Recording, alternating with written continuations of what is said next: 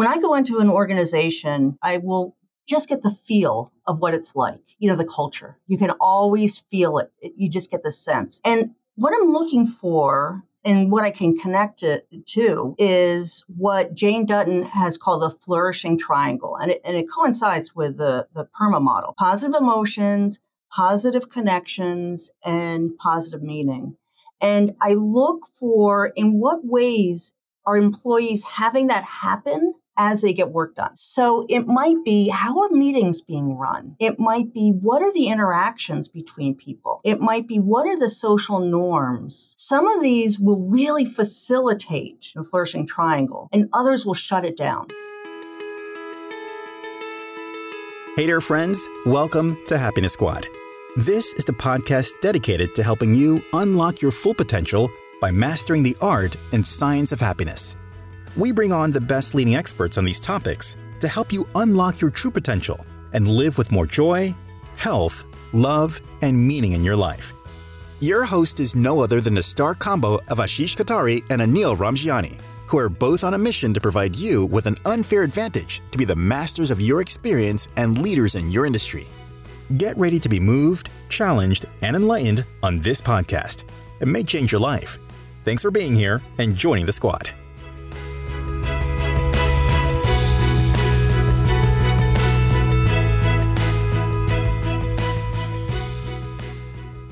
Hey, Happiness Squad. It's great to have you back with Ashish and I as we continue to discuss with our guests who are industry leaders how they hardwire organizations for human flourishing and connection. The power of creating a genuine connection, just locking in a gaze and having a real conversation can turn a brief moment into a sacred moment. Now, this may sound easy and straightforward, but is it something that we truly practice daily? Our next guest is Professor Amy Young. Professor Young is on the business communications faculty at the Ross School of Business at the University of Michigan. She received her PhD in psychology as well from the University of Michigan and has worked with numerous Fortune 500 companies in the financial, manufacturing, consumer, and automotive and healthcare industries. Amongst the many of our topics that we chatted about today, Ashish and I were truly drawn to her work on translating the science of flourishing into practice and the importance of compassionate leadership. Leaders and individuals of all levels can integrate compassion and kindness into their daily lives to not only encourage themselves, but also others to flourish.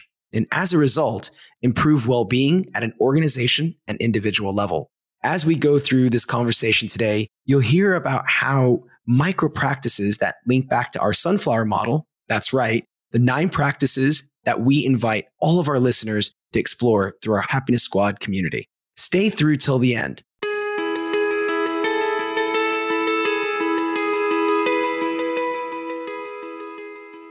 Hey, Ashish. Hey, Amy. Good afternoon. Good evening. How are you both doing?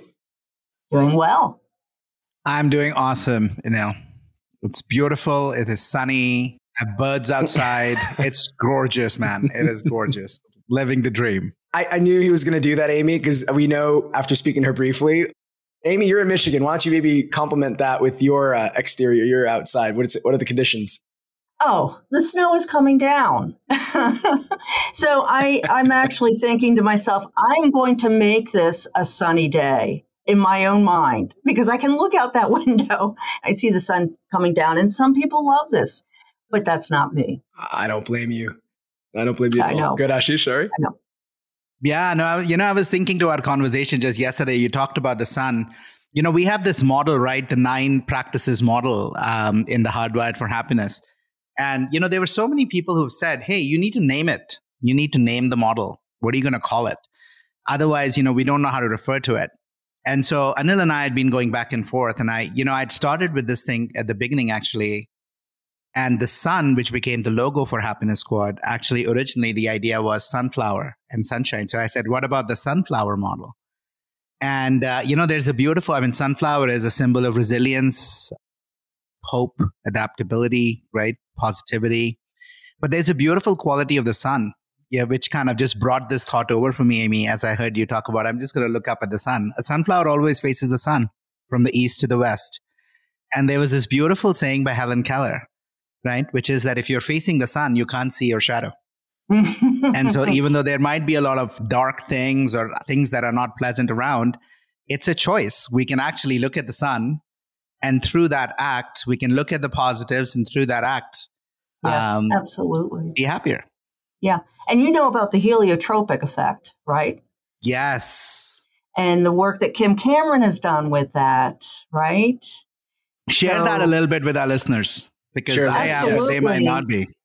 Because plants they naturally will gravitate towards the sun. And that it's a life-giving property. And human beings are the exact same way. And the sun to us is that which is positive, life-affirming. And his model, this is Kim Cameron, his model is that, virtuous action creates that heliotropic effect. People will naturally gravitate towards that. And that's why if you have leaders who really engage in virtuous action, people will be drawn towards it. And it is life-affirming. And you know what? If we're going to talk about Kim Cameron and this life-affirming process, I can't just talk about the research that he's done. I'm going to tell you a story, though. I started out my career where I was pretty driven. My background is in psychology. I got a PhD in psychology. I love doing research, a bit of a math geek with it. I love stats, doing research. And my focus was writing peer-reviewed journals and getting them out there, getting grants, and really doing the achievement thing. It was achievement connected with passion because I loved to do the science part. And I was turning those out, advancing the career. And I got to the point where I said, oh, I think I can do this. I've mastered it. And it gave me a pause. And I looked at what I had done, and basically it's a pile. It's a pile of papers. And that was it, because it was a lot of grants and a lot of papers. Maybe someone has read those.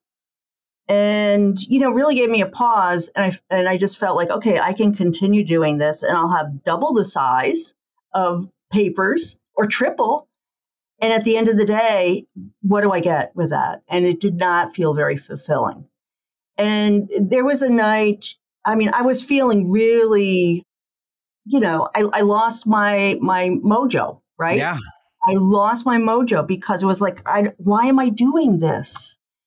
And I was working late one night, and I was leaving, and, going to the hallway, and the hallway's dark. I can see someone down the hall, and I knew it was Kim Cameron, right?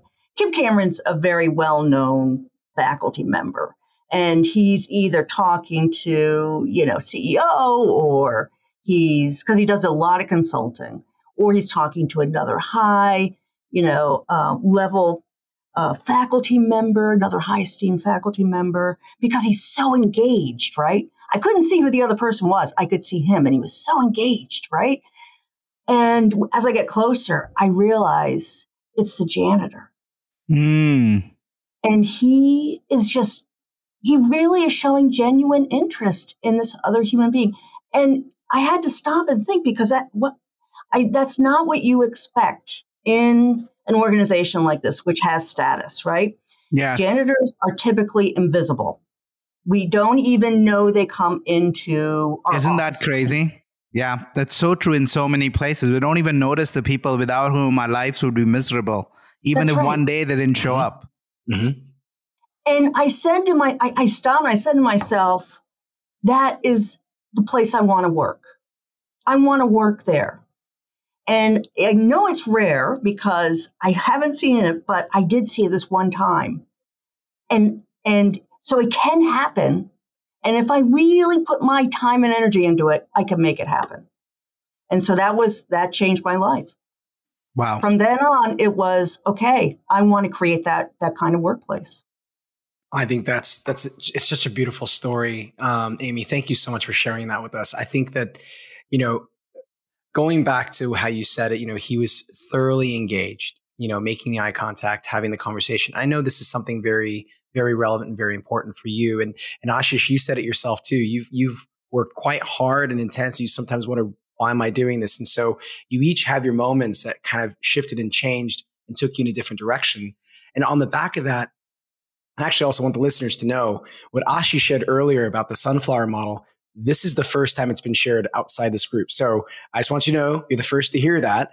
And so on the back of the sunflower model, Amy, you're a believer in what you call your 1% challenge. And as you know, at the Happiness Squad, we are a massive believer in tiny steps towards large transformations. In fact, it's why we designed the Happiness Foundations course, which lives in our community. So if we think about the sunflower model and the 9 practices, which would you say is your favorite, and how do you practice it daily? Well, that's a tough question because it's interesting. There's so much overlap, and it was, which one do I not practice? Which one do I not put time into? Yep. Because we're very aligned in our thinking. I would say the one that I see really as foundational is really about the well-being. I spend a lot of time making sure I have the well-being, because to me, that's the foundation. And it took me a long time to figure this out. Mm-hmm. But I realized if I don't get the sleep I need, then I'm really kind of miserable and I'm not a nice person and I'm not happy at all. That comes first. And then I have to exercise. I am a big believer in exercise. So every morning, first thing I do, I go and I exercise. And then once I get those 2 things, I'm going to be pretty good that day. But I also really focus on how I eat. And I do that because I need that to then show up in the way I want to show up. It's hard if you don't have that. That foundation, right? Just the basic foundation, and so many. And unfortunately, in those moments when we need to put in the most energy, when we need to produce the most, I see so many people actually do the opposite of what's required. So they'll sleep less, which means their thinking is foggy, even though they don't realize it. Just because you drink caffeine doesn't make your thinking foggy. It just makes sleep go away. They will then, because I am tired, but our body craves sugar and salt. And so then I'm going to eat chips and I'm going to eat, rollers or whatever, your chocolate, right? So then we're going to put the wrong stuff that's now going to give us a sugar high or a salt deprivation, right? And guess what? I'm not going to work out. And so lethargy, and it just literally starts reversing. And it takes us so much longer and so much more effort. So like it's almost if we can teach people to build that foundation, Amy, like what you live into, you're like, I always work out. I eat well. And by the way, even before that, I make sure I'm getting my sleep, because I know if I'm not there, none of that is going to work. And I know you are also a meditator, Amy. And so I know, I always, with that mind and body, we always talk about, I think, mindfulness, meditation, or even just mindful breaks, being aware of where we are. I love those well-being practices that you shared. And one step at a time, they change our lives. Yeah. I mean, like when people ask for advice, what I say is, start small, little tiny increments, a small change. So, if you're trying to start with exercise, all you got to do, like the first week, show up and do 5 minutes. And then that's a success, call it a success, and I'll do that every morning. I have a really nice machine, all motion, transmotion machine. But anyway, my thing is, if I don't feel like doing it, I'll say, okay, just get on, just do a mile. And of course, if I'm doing a mile, I'll do 3, and then I'll do 6, and then, so but I say to myself, all I got to do is show up, and I get full points in my book, and that helps. That is exactly, for me, that machine for me, that is the Peloton. Yes. I need to do, right? If I clip on, literally all I need to do is clip on. I'm like, if I just clip on for 5 minutes, I'll do a 45-minute class. That's right. It's going to happen. The music kicks up. And it was actually funny today. I have to share this. So I was not feeling like working out this morning. Absolutely not. It was my birthday yesterday. Lizzie and I went out. We had, an amazing dinner and some wine. And then I was watching this, and you're going to laugh. This is the equivalent of the Pathaan movie. This was like Expendables. I mean, talk about the crappiest crappy movie, right? Expendables. But I was watching that till 11:30. So usually I don't watch, I go to bed at 10:30. So I woke up and I was like, I don't feel like I haven't slept well. I don't feel like, so I got on, and it was amazing because Cody Rigsby, as I love Peloton, and he literally says, you know what? I'm not in a mood today. I'm not feeling it today, but I got on and I'm just going to go do it. So it was almost like, oh my God, how did that happen today? Absolutely. But yeah, it is about these tiny habits. It is about, starting from small little steps. And if we just do that, first of all, celebrate that. And if something more happens, something more happens. That's right. Right. Do you know, I'm a massive, I am a fitness nut, right? And there was a time, maybe a year ago, 2 years ago, where if I didn't train, even if it was a 30-minute run, 40-minute run cycle, I felt incredibly guilty and I would beat myself up. And I actually would say, all right, now tomorrow I have to do 2x the workout. And I realized that, okay, hey, my coach actually told me, she's like, you missed it. It's fine. It's okay. You're still in good shape. You're still in good health. Tomorrow is another day. So I want to also say, contrast it for the listeners, that if you don't get that workout in the morning, afternoon, or evening, that's okay. As Ashish pointed out earlier, even if you can take 6 mindful breaths at 1, 2, or 3 times during the day, that'll give you, at least your mind, a sense of recovery. And then the next day, get back on the Peloton, get back on the tri, get back on the bike, the run, and you'll be great. So I think I love how you guys share that, because I think sometimes people might do the opposite and feel guilty if they don't train or don't look after their well-being. Absolutely. I have a colleague here. She's written a couple books on this. She studies motivation and health behavior, Michelle Seeger. Her latest book is The Joy Choice. And she does great work with people who really don't necessarily like exercise. Here's a strategy that's going to work for you, because in our crazy world, it's hard to get going. And what she has found is that finding those little moments of getting an exercise is really important, and not being so harsh on ourselves. That makes a huge difference. Absolutely. So on this topic of, flourishing and science, there's a real science behind it, right? A lot of people, when it comes to happiness, well-being, people just saying, yeah, I know it. People have spent their careers, and you have, Amy, right? And so much time researching. So I love it when we connected, because so much of your work is focused on translating the science of flourishing into practice. Your work and the Center for the Positive Organization Scholarship at Michigan Ross. You do so much work around helping leaders shape positive working environments where people can thrive. So what are some of the findings, Amy, from your research over the years?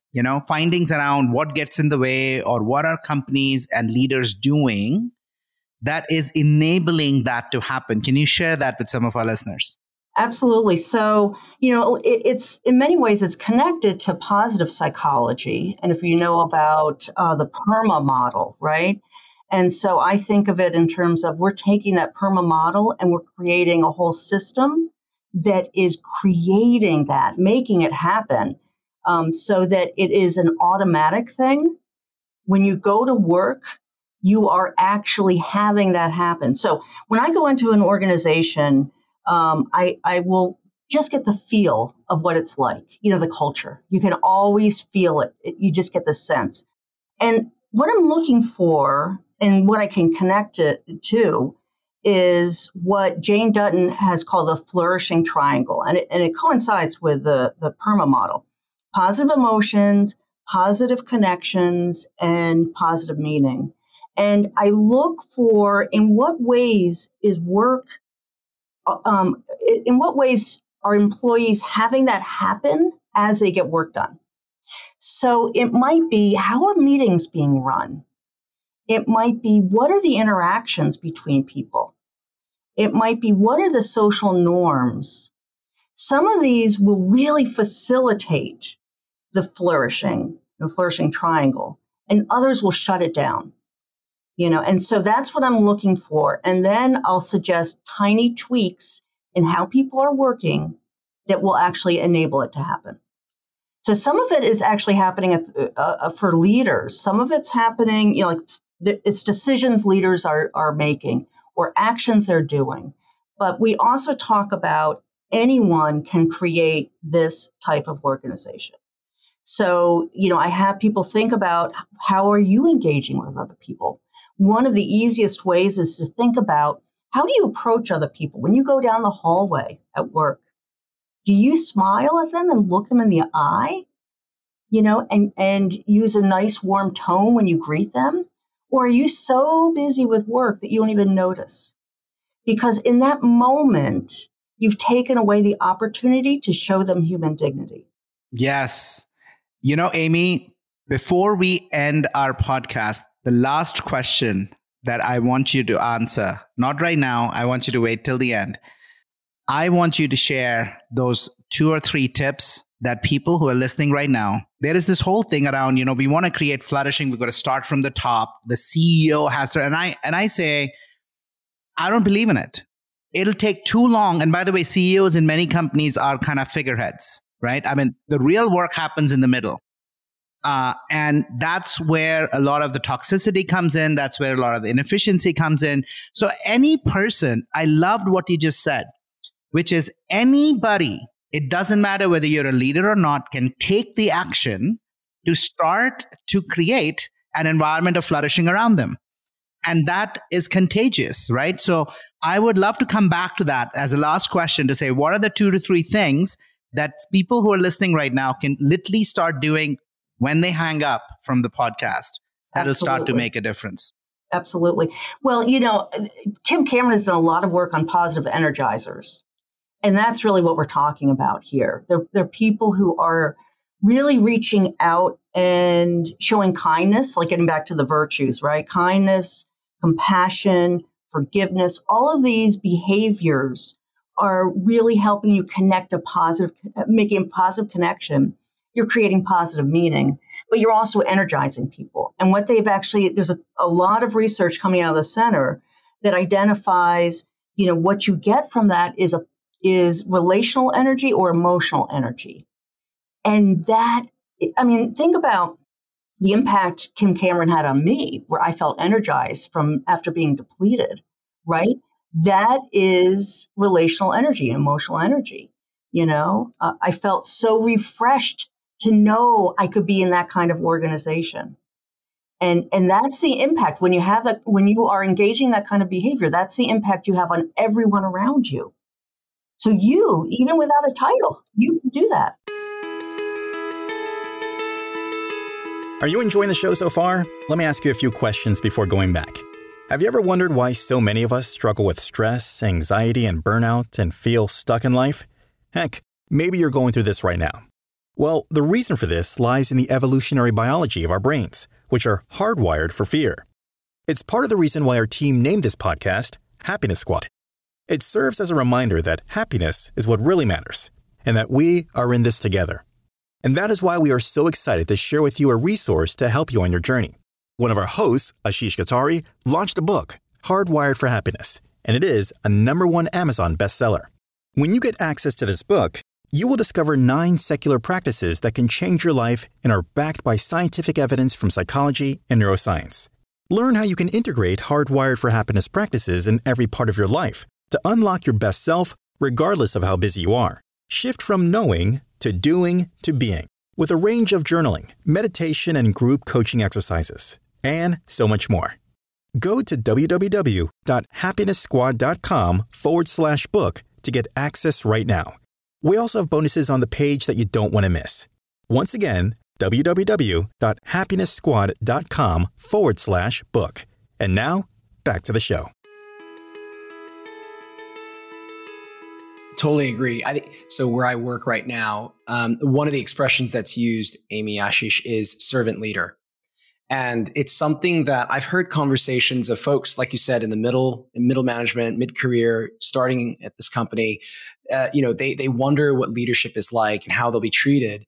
And some people are afraid of the leaders because they don't make eye contact. They'll look away or they'll feel nervous. But I've found personally that anytime a leader makes direct eye contact and holds the gaze and briefly even holds the conversation, I have just tremendous goosebumps and feelings for that leader and going, you're human. Thank you. I don't say it out loud maybe, but I do think it. And just on the back of that, you touched on it in such a beautiful way when you talked about leading with compassion and kindness. And, those are one of the 9 Hardwired for Happiness practices in the book. And, I know that you're someone who absolutely loves and you're looking into and writing about compassionate leaders. Could you maybe share with us what have you found in your research that demonstrates how compassionate leaders truly stand out and stand apart from the rest? Yeah, absolutely. I mean, we've talked a lot about how I've really been focused on creating well-being by the organization, with the PERMA, positive emotions, and elevating people. And that's the way that most of my work has been in that area. And then when the pandemic hit, I happened to be working in a healthcare organization, working with leaders to create a caring culture, right? And then the pandemic hits, and I'm at the epicenter, and there's so much suffering around, and it was unbelievable the amount of suffering that our healthcare workers have been through, and they currently are still going through it, because it really created a crisis in healthcare where so many people were burned out at the physical level. People had to retire because they have heart problems, permanent physical problems. It's terrible. And so when people have left, it created more work for those there. And what I know as a psychologist is that when people are suffering, when they're going through trauma, compassion is really important. And as you know, compassion is to suffer with. And as social beings, the worst thing is to feel like you are left alone in suffering. So one of the things I did was I did some research. I was working with leaders, but I also had a survey data, engagement data. And one of the things I was looking at was what's driving burnout, what's driving people to leave. If I could identify some things that leaders could do to change that, maybe I could help here. And so one of the things that I found, one of the most important driver was whether employees felt valued. Whether they felt valued. And then what predicted that? Whether leaders were communicating with them. And so that's a very tangible thing to do. Like in the healthcare crisis that we have, people are leaving, but to be able to take a moment and, like you said, look someone in the eye and ask them, how are you doing? The impact that has on them, it gives them a little bit of hope that they're not alone in their suffering. What you found, Amy, is exactly, so when I was at McKinsey not that long ago, that was exactly, we have this article that is one of the most downloaded article in the whole last year. There was an article called Great Attrition or Great Attraction. Yeah. Well, you know what? I already know about this because I download it all the time. Yes, it's a great article. And it was amazing, right? Because we found there's such a disconnect between what companies and employers think employees value versus what employees value, right? And to your point, literally, the most important things beyond work-life balance for employees was sense of belonging, valued by the manager, valued by the organization. And most companies, executives think, well, I think people are leaving because of, they're looking for a better job, or they're leaving for pay. It's like completely, no, people were leaving because they didn't feel valued by the organization or the manager. They didn't feel they belonged. And it is so simple. It is so simple to be able to, make people see them. Like literally, I see this thing, and I am a big movie fan, right? So Avatar, this notion of I see you. Yes. Right? Yeah. I see you, right? Just people are, you talked about janitors. Most people are not seen.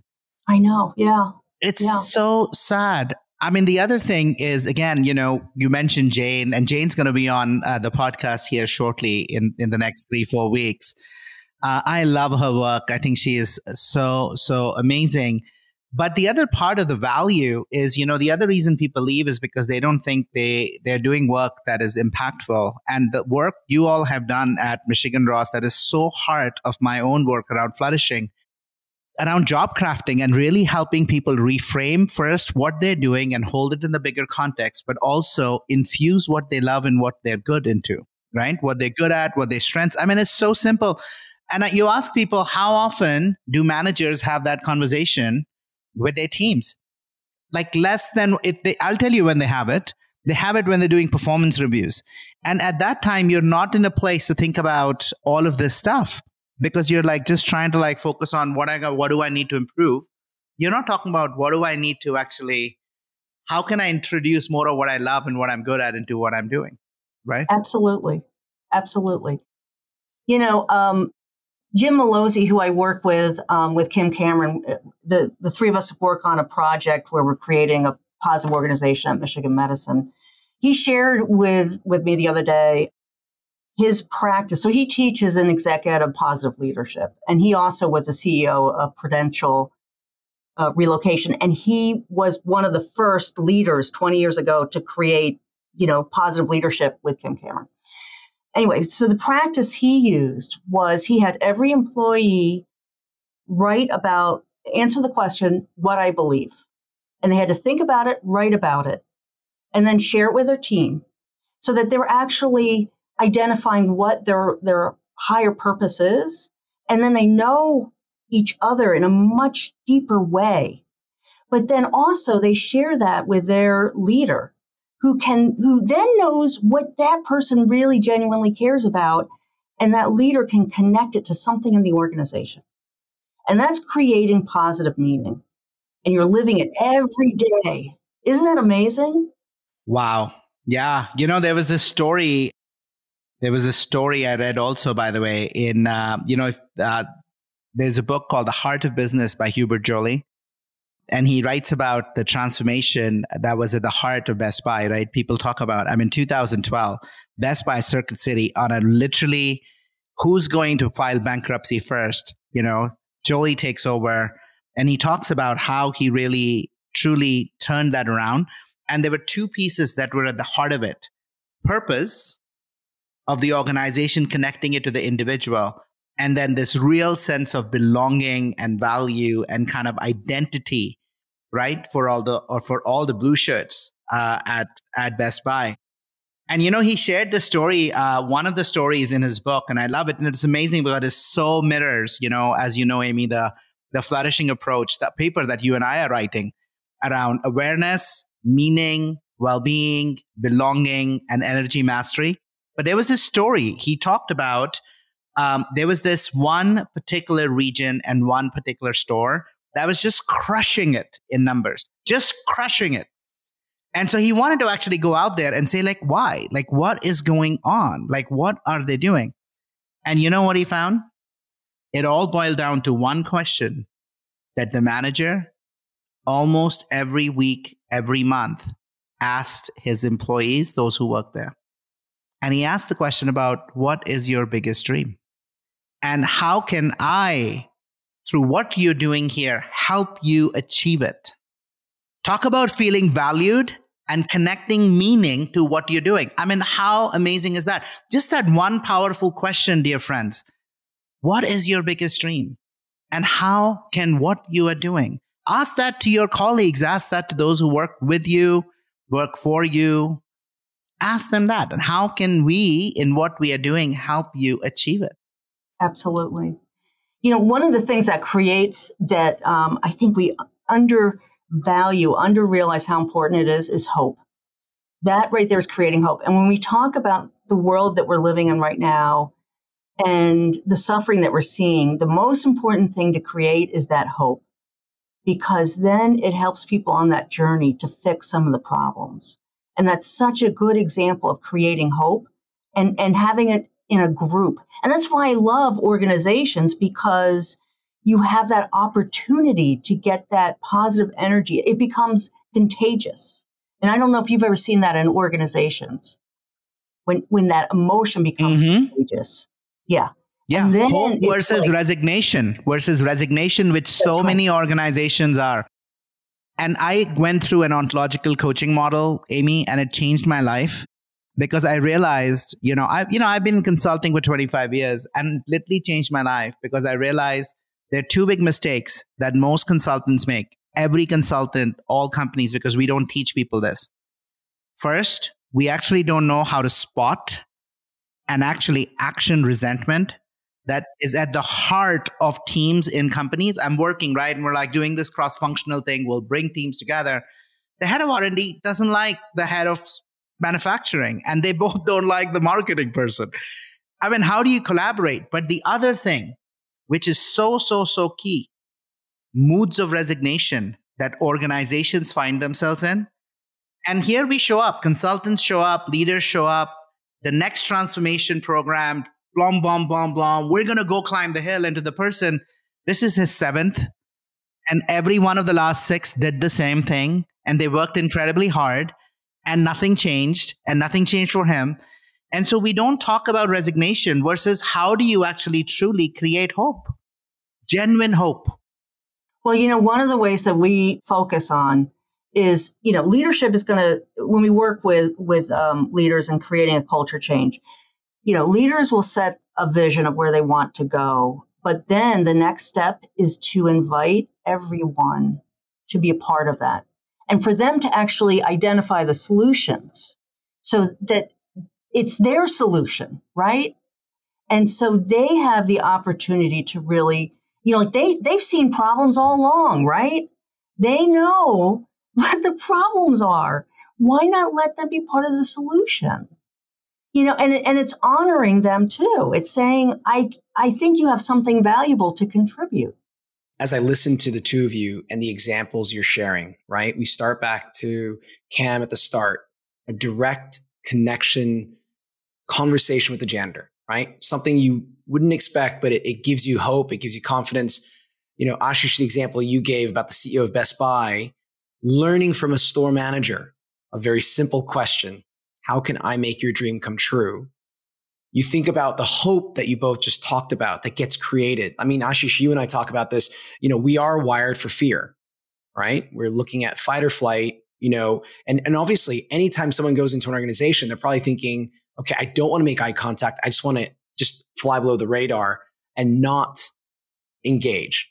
But if you hear stories like this, that's what we want to have. Those are the practices that we want people to develop. We want them to integrate it at all levels. This is not just for CEOs. This could be at home. This could be at work. This could be at a store. This could be at an office. So I just want to say, I really appreciated those examples you both just shared. And so now, Amy, I'm going to go back to what Ashish mentioned earlier, which I thought was absolutely fantastic.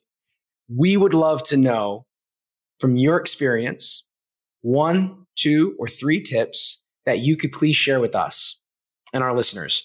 And more importantly, how could they integrate that into their personal or professional lives tomorrow, heck, today, in order to really unlock their full potential?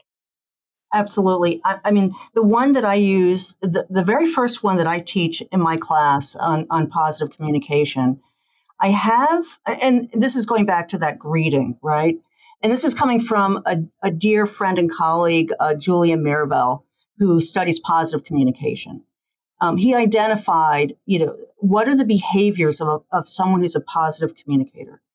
The first one is to greet other people. So to approach other people and really give them look them in the eye, have a warm smile. And this can be done in the grocery store, et cetera, et cetera. For the class, what I have them do is they need to think about how do you feel and what are you thinking about before and then during and after. And what do you notice in the other person? So they become more aware and more mindful. And what we find is that typically people are afraid of approaching someone they don't know. And what I tell them is that you're going to have to overcome that little bit of fear and try it and see what happens. And so I push them, a little bit. But what they find is that what they see is a joy in the other person's face, and they get that in return. So that's going to be the first one. So first is smile. Smile. Smile. And it actually has a physiological effect. It's called the social engagement system. It's hitting that vagal nerve. And so it is having a positive impact on your body. So right there, that's going to be the first one. The second one I would say is learning that you are not your emotions. And what I mean by that is that we think that when we have an emotion, we think it owns us. But we can actually, it's more like a cloud and the weather. You can, move that cloud away and you can look at it and say, okay, I'm feeling this. I don't have to feel this way. I can separate myself from it. So you have some control over what you feel. Change the situation you're in. So this is how you can easily get into this toxic positivity. Try to feel positive. No, you create the experience that you will enjoy. So have go-to things that you like. I know the music I like. I know if I exercise, I feel better. I know. So I have my go-to things.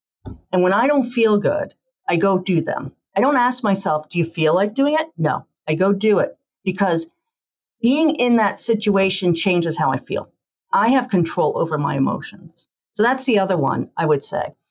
And then I think, taking the time to asking how people are doing. Right now, there are a lot of people suffering. And we feel like we got to fix it. But there is something about just listening. Yes. Fully listening, giving them your time. That's such a gift. And asking that twice, Amy, right? So that's the other thing that when I do workshops with my clients, I always say, go do this. Ask, how are you doing? Usually the first answer is fine, busy, okay. And asking that question again with intention, looking at the face, not on your phone, and truly saying, how are you really doing?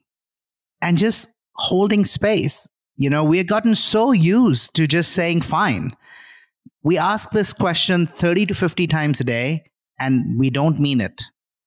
It's might as well we just say hello. And so really creating space, holding space, that by itself is, and we don't need to fix anything. We don't need to do anything. People are not looking for us to do anything, right? But we start doing that and showing up and naming it. And that by itself allows people. Yeah. Here's the thing. They're no longer suffering alone. Yes. And that's compassion. Yes. Beautiful. I think the one thing I would love to add to that is, so I know people who, I'm someone who will ask, hey, how are you feeling? How are you doing? And when someone shares, they open up, they're sharing. So you really have to hold that moment and remain engaged.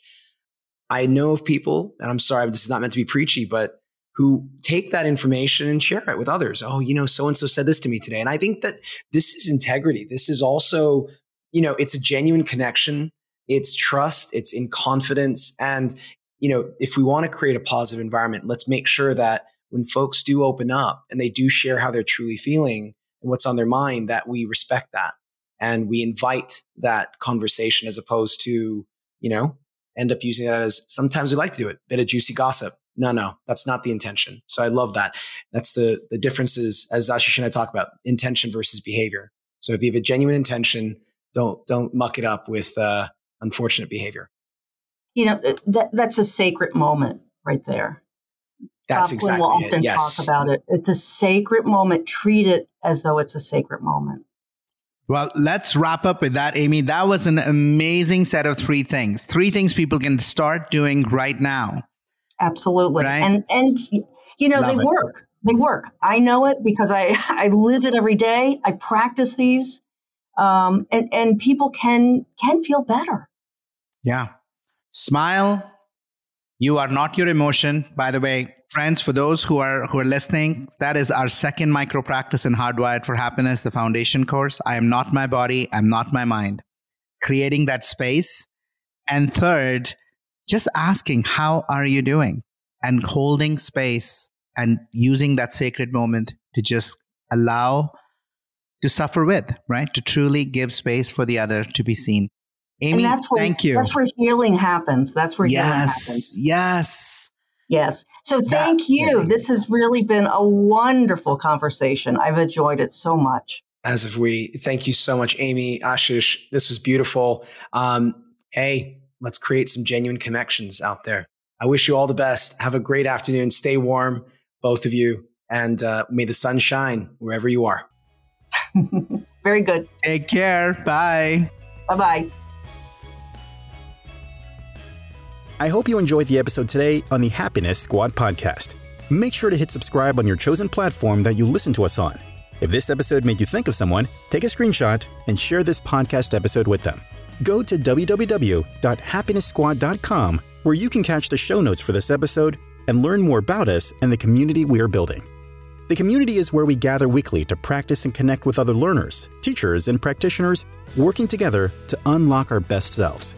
Lastly, follow along on Instagram at MyHappinessSquad for tons of behind the scenes as well as short videos designed just for you. It's where we hang out in between episodes. Once again, www.happinesssquad.com. All links can be found in the description below. Until next time.